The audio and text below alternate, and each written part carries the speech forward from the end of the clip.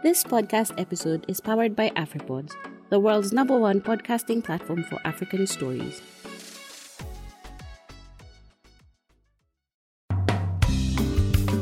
Hello, welcome to this week's edition of the Africa Climate Conversations podcast, a weekly podcast aimed at bridging the communication gaps on climate issues in Africa. I'm your host, Sophie Mbongwa. We have been building the momentum to COP26, the annual UN climate change meeting expected to take place in 2 weeks' time.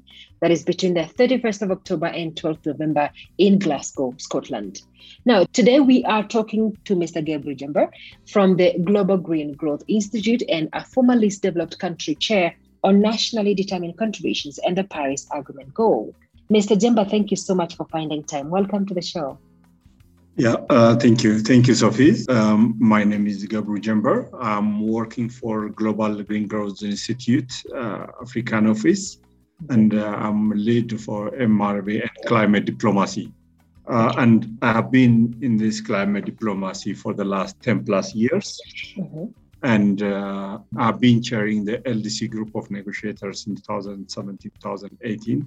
Mm-hmm. And currently I'm working with the LDC group, coordinating Article 6 and other issues. That is fantastic when it comes to elaborating issues of Article 6, which will be very pertinent in COP26. I'm sure we can have that conversation and can come back and explain to the audience what it's all about, right? Yes. Fantastic. Yeah, so I wanted us to talk about the Paris goal this week and also expound more on the NDCs. And last week, we actually had Kamar on board, and we ended the conversation when he was talking about the Paris goal. The Paris Agreement, the goal aims, to just clarify that, it aims to limit the global warming below 2 degrees and preferably to 1.5 degrees Celsius compared to pre-industrial level. What Kamar alluded was that all countries basically have made commitments to achieve this particular Paris temperature goal. This includes developing countries. And we know very well that countries, especially, we talk about the entire of African continent, the continent is not even contributing 4% of the global emissions compared to G20 countries that are already responsible for 80% of the global emissions.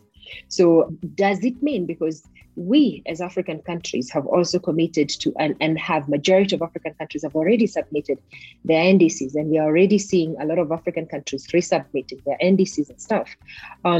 Have we as African nations responsible for very little emissions and not responsible for historical emissions?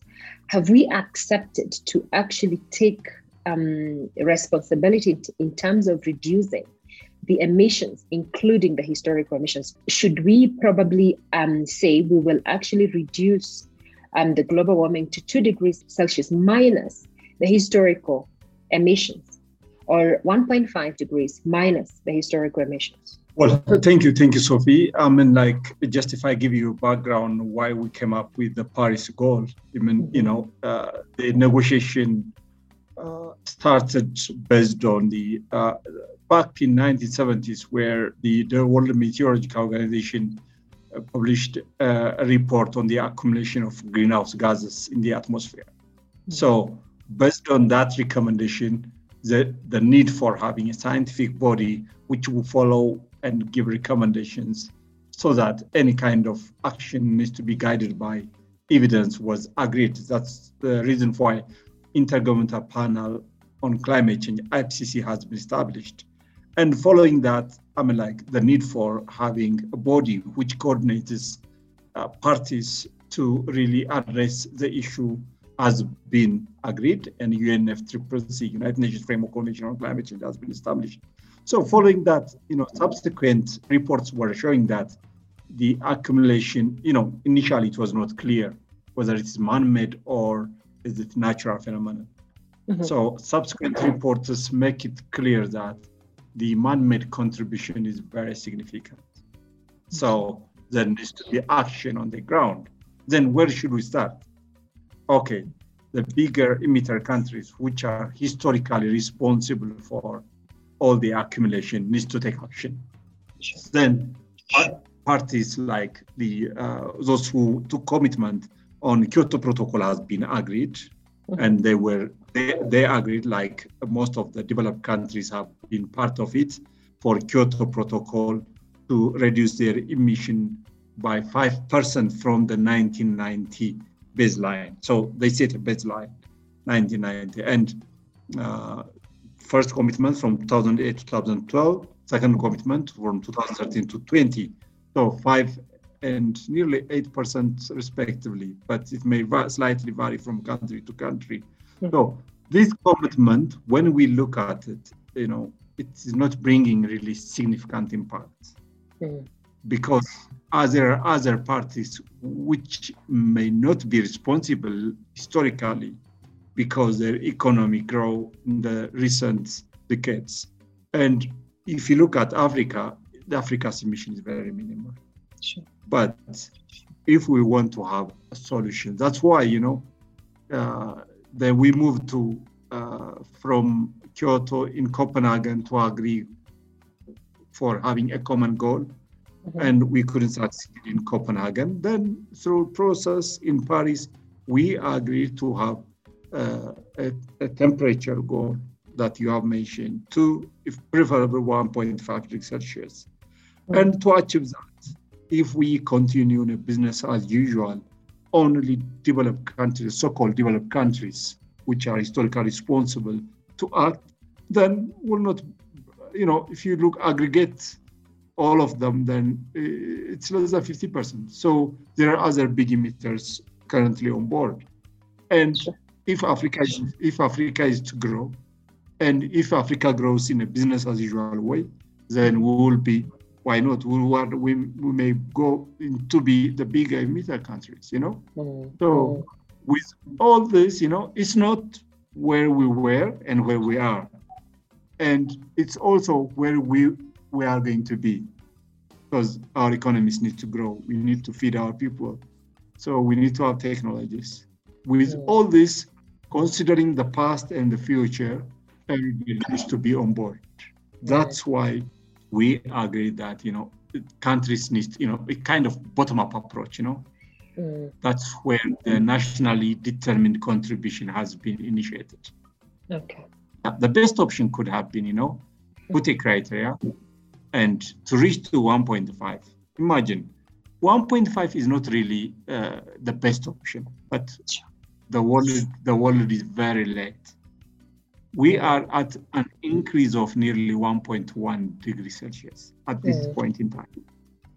Yeah. So we need to go back, but that cannot happen because the accumulation of greenhouse gases stay for nearly 50, 60 years on the atmosphere. Even if we shut down all the emission right now, the impact will continue. That means it's not an easy task. So let's have 1.5. After 2050, of course, we may need to go to negative emission. Then we will try. So it's a long time investment. So for that, with putting a criteria, then current capability, historical responsibility, with all this, if you just do top-down share of responsibility, it could have been more easier. But it's not easy. Countries are not ready to accept that approach. Yeah. So the best way could be, okay, let's all be leaders and let's have a commitment. Let's communicate what we believe we can do. That's where the nationally determined contributions was introduced and agreed in Paris. So if you remember, prior to Paris, parties were invited to submit their intended nationally determined contribution. And then when it was aggregated in Paris, forget 1.5, 2, even it will take us to 4 degrees Celsius because it's very minimal. Because when parties are asked this, of course, they provide the minimum. There are different factors for it because you see there is comparativity between parties, especially the bigger ones, one is waiting for the other kind of, So it's not pure science, to be honest. It has politics and economics as well. So with all these combinations, it's a bit challenging. But now almost every country has an NDC. So in Paris, parties were requested not to backslide. So the first communicated NDC could be a baseline, so that parties are expected to be forward-looking and to come up with a revised NDC, which will take us to reach to 1.5 degree goal. So this was how NDC has been initiated. And as you can see now, the UK presidency has been really advocating for parties to resubmit their revised NDC to be an ambitious one. And there are encouraging results from some parties, but still more work needs to be done. So that's why Africa needs to be a leader. We should not wait for others leading the process. And we need to have latest technology. For instance, we should not be dumb for the outdated technologies, which are not environmental friendly. So we need to adjust ourselves, and we need to mainstream climate into our development plans. So for us, it's a win-win. We achieve development, and at the same time, we make it green and climate smart. But for developed world, they are doing re-greening, For us, it is we are going to green it from the beginning because the level of development is at the lower stage in most parts of Africa. So this is how the NDC has been initiated. Okay.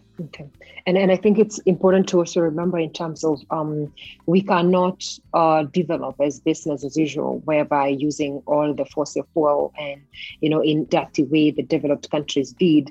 But then again, also looking into the fact that Africa, as much as is the least emitter, is one of the continents that is more susceptible to climate impacts. And already we are talking about keeping the global warming below 2 degrees or at 1.5 degrees. But then already the globe has warmed at 1.1, but then again, majority of African continent areas, different areas, depending on where you are, the areas that have warmed close to the upper target of the Paris Agreement, considering that Africa warms higher than the entire globe. But what I'm wondering is NDCs, and I have a question that came through from Mike, and he's asking, are countries legally bound, by the commitments they make? And he's also wondering, if a country doesn't want to submit an NDC, what happens to it? Well, I think if a country is a party to the Paris Agreement, it's a requirement. So country needs to submit. I don't have detailed information on the legal implication, but if you are a party to any agreement or protocol, you need to comply with that. Otherwise, you will not be. It's going to have implications in the near future. You will see it will have implications in trade, whatever. So because green tagging may start. So if you look at in the long run, I think it will have implications. Plus, if you want to access climate finance, you need to be part of the Paris Agreement, and you need to have NDCs as well. So as you can see, most of the climate finance now, the ODA finance is shifted to climate, So, so parties may be obliged to, if they want to access that finance as well. Even loans, if you look at World Bank and others, big financiers, they are trying to mainstream climate into their business. That means you need to have a plan, even the Net Zero 2050 plan, NDC, in place for you to access global and bilateral finance. So I think there is no way out at this point in time. Interesting. They're very interesting. And so we're going actually to circle back at finance later on. But I think I wanted to just for now and explain basically the national determined contributions, our country's plans by which they will actually reduce their domestic emissions, and they are submitted to the UNFCCC. But I'm actually wondering, why is 2030 very important to be able to achieve the Paris Agreement goal, net zero by 2050? Well, as I have mentioned at the beginning, we are very late in terms of action. The early picking could have been the best way, because countries need to pick early and then go downwards, reducing their emissions. So what has been recommended by IPCC was to peak by 2020. Then to go down there onwards, but we are very late. Then what if peak reaches by 2030, whatever, or even before, and then we reduce our emission? It's not really something which, we stick to. Even if you look at, some countries have given 5-year, some have given 10 years NDC. The short term could have been the best way, because if you have like 5-year plan, you assess your progress, you revise, you resubmit. But if it's longer, you will not have really a means to check whether where you are moving in the right direction or not. So for the world to know what the aggregate impact of action on the ground through subsequent communications by parties. So for that to happen, the short-term 5+5 kind of cycle could have been the best way. But some parts, or group of parties have put already legislation for 2030. So they stick to their position. But as far as parties are flexible, progressive, the time will not matter. The only challenge is, unless we have an agreed time frame, it will be difficult to aggregate and see the impact. So that 5+5 or 10 is going to be agreed in the coming COP. But otherwise, I think, and the 2050 is like, this is the kind of trajectory. Can we reach net zero by 2050? It's based on science, Again, earlier than 2050 could have been better, but with the current way of doing things, it could be difficult. But still, the encouraging thing is like technology is improving fast. Like the renewables have been becoming, accessible, cheaper and more efficient. If this kind of things is happening across sectors, then we may be able to comply easily and may not wait the 2050. But with the current practice, because there are issues which are out of our control, which we can't really prejudge. But I believe things will move faster in the coming years. And you see electric cars now, even in Africa as well, different parts of the world, it's dominating now. And renewable energies and so on. So with all this, it's encouraging. There is hope that we may not go to 2050. So this is the logic behind why we have been really still looking for years. But I think during this COP, we'll have a clear direction. Yeah. There's a process under the UNFCCC in terms of monitoring how we are making progress. Please walk us through that. Well, parties are required to communicate undertaking a regular situation analysis in terms of addressing the vulnerability and emission reduction and so on through their formal communication channel called national communication. Mm-hmm. And after Paris, of course, the frequency of reporting is getting more and more. Like if you look at most African countries were required to submit at least once every 4 years, but now it becomes biannual. Even annually, we may need to really collect all this kind of information. So for that, I think a robust measurement, reporting, and a verification system needs to be established. Mm. Through that process, we really trace where the country is in terms of implementing its NDC, tracing the emission level. So that helps to comply with the international requirements in terms of reporting. And at the same time, it will guide you, shows you where the country is and are we in the right direction or not, so that we can adjust our plan based on the report which we are getting on a regular basis. So for that, a robust MRB and MNE framework is to be there, which can generate data in a business as usual way. Because the business as usual is, you hire consultants and do it and so on. Then there is no institutional memory and there is no ownership by the government institutions. But now what's required is both horizontally across different layers of administration and sectors and vertically at different levels of administration, there needs to be data generated. Then you set baseline, set target, and you communicate. So for that, you need to establish a system. You can't do that on ad hoc basis. Yeah. So that is at the kind of an assignment for most of us. Yeah. Last month, I think, in September, there was a report that was released by Climate Action Tracker, and it showed that majority of government's targets and actions remain highly or critically insufficient. Would you please explain to us where we are in terms of NDC submissions? Yeah, at the Climate Action Tracker, it's not covering all countries, but it traces where countries are, and they do color coding. So if you look at really those who are in the right direction to go to 1.5 are very few countries. Sure. So that means still, a few parts have been showing some leadership role by moving in the right direction, increasing their ambition. If I give you my country, we revised twice. We submitted in December a very ambitious NDC, and we feel that still we can do more. So we adjusted and we resubmitted 2 months ago.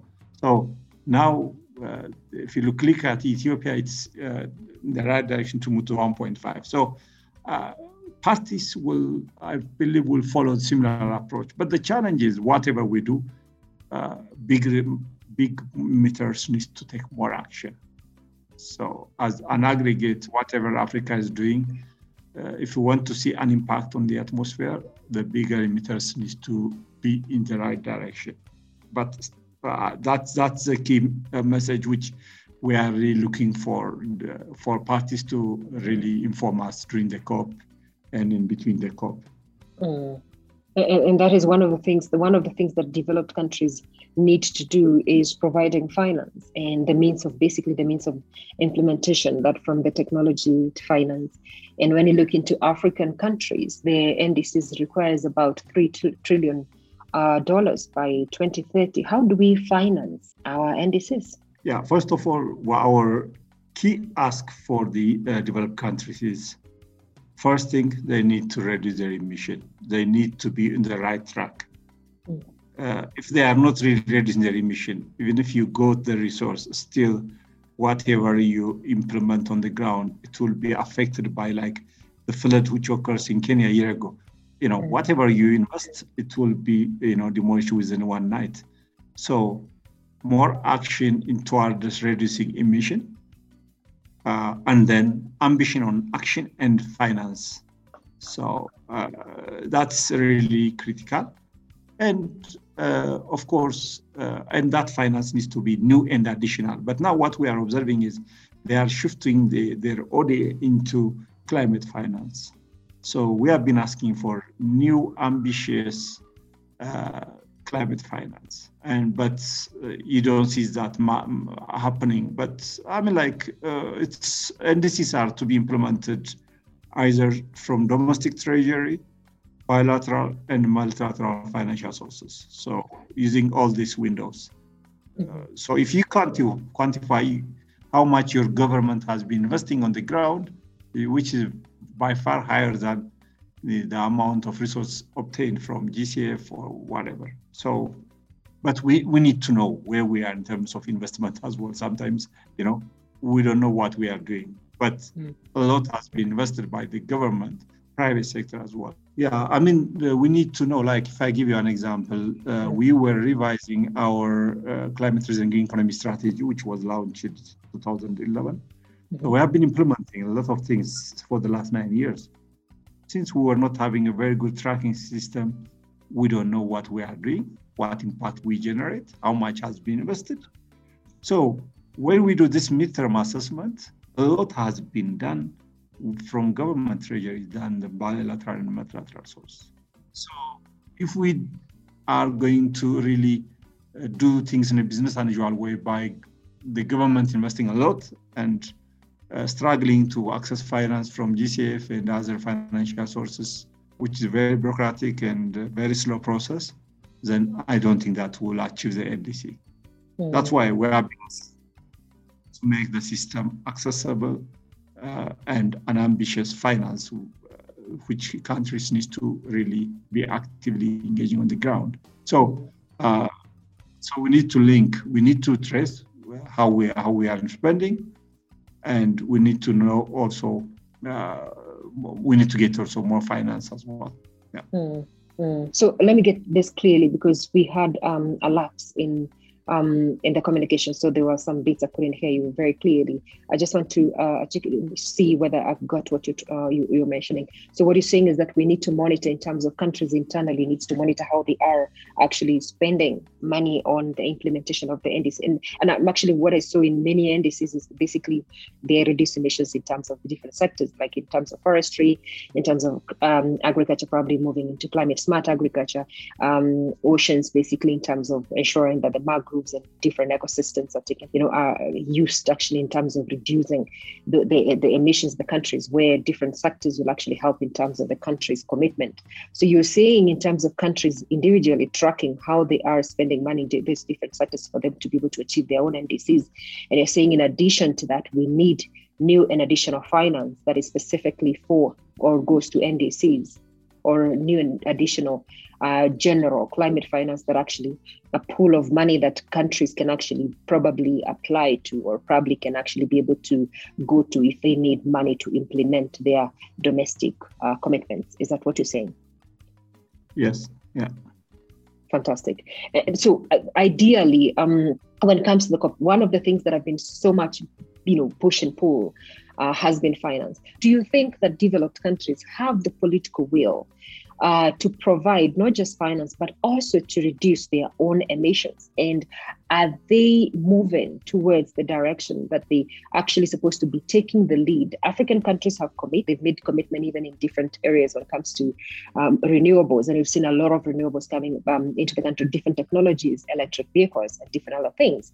But then do you feel like developed countries who are much responsible for the emissions, are they doing enough? I don't think that they are doing enough. That's why I was saying that we should not be really, cheated like in a way that we got finance, that's all. No, our key ask is, they need to reduce their emission and provide finance for us, because it's not only to reduce our emission, it's also for us to adapt with the changing environment.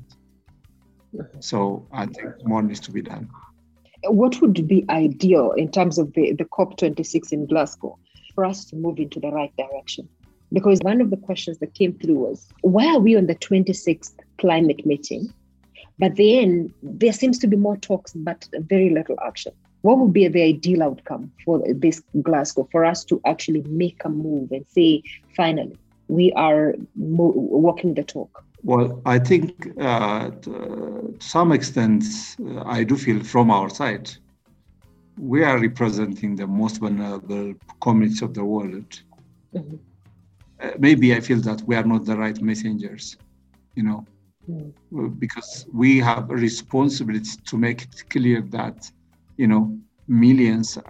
are representing millions of people who are really affected by climate change. But is it happening? To be honest, let's look ourselves, So dedication from our side. People are going for sake of really attending the meetings. So government needs to be strong enough. What have you done?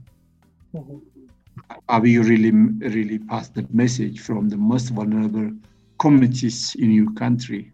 So strong, committed leadership is required in this regard, because we have been dictated by the set agenda. So if we are just going for the sake of traveling, I don't think that will bring anything for our countries. So asking ourselves, where are our delegates? How are they really engaged in the process? So every country needs to ask, are they reporting to the government? What are they reporting? What have they done? This is from our side. And from the global side, I'm like, it's more broader, It's not an easy task to really negotiate with nearly 200 parties. Even negotiation between two people sometimes takes days, So now the agenda becomes complex and very wide, and the delegates are very huge number. So it's to make a compromised position agreements. It's not an easy task. because as I said earlier, it's not just pure science, Yeah. uh, otherwise could have been solved within one night, it has a lot of issues, comparativity. What does country A doing when I'm doing this? Because we have a trade deal, competition in trade, and there is the dominance, politics, technology, and so on. So a lot of issues in it. That's why things were getting slow and slow. But now I believe that US is on board. So for other bigger countries, the level of comparativity has gone down. So now it's a matter of increasing ambition, because every party is on board now. So I do believe still it is not the end of everything, but major issues are expected to be addressed during this COP. Yeah. Fantastic. And actually, the US being the second largest emitter, being on board and also giving their commitments and public. One of the things that is very important is just not only submitting these commitments, but also following through in terms of implementing them. And going back into the continent, we have, over the years, we've always relied on technologies from different other parts of the world, especially even look at what's happening in the renewables. And we've seen a lot of, and earlier on the show, you mentioned about African continent becoming the dumping site for these technologies. We've seen a lot of small solars, especially coming from, China and everything, and, dumping, and also different, over the years, we've seen computers for schools that were technologies that are almost actually obsolete and dumped in this particular part of the region. I'm wondering, in terms of moving forward, as we implement our NDCs, there's a lot of technology that is required, but we have a vast population of young people who, in our universities, and we have a lot of manpower. But I'm wondering, in terms of going back to our indigenous knowledge, and probably looking into our own within ourselves, technologies that we can actually fund, and probably implementing technologies that are homemade and technologies that they're not going to be so costly that we rely so much on developed nations, but also looking back at home.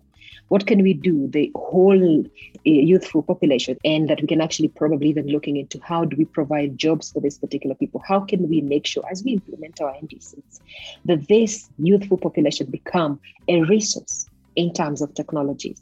Yeah, thank you, Sophie. I think it is a very critical question. I feel sorry when I hear repeatedly from delegates, we don't have capacity. Mm-hmm. We need technology. So still, it's a one-way kind of, ask, which we are always talking about. But do we really know our capacity on the ground? Because negotiators are from one sector or whatever. So I'm not sure whether they know the full picture of their continent or their country. So that way, if we still want to be a recipient, I don't think that we'll achieve that. If we want to, we need to create green jobs.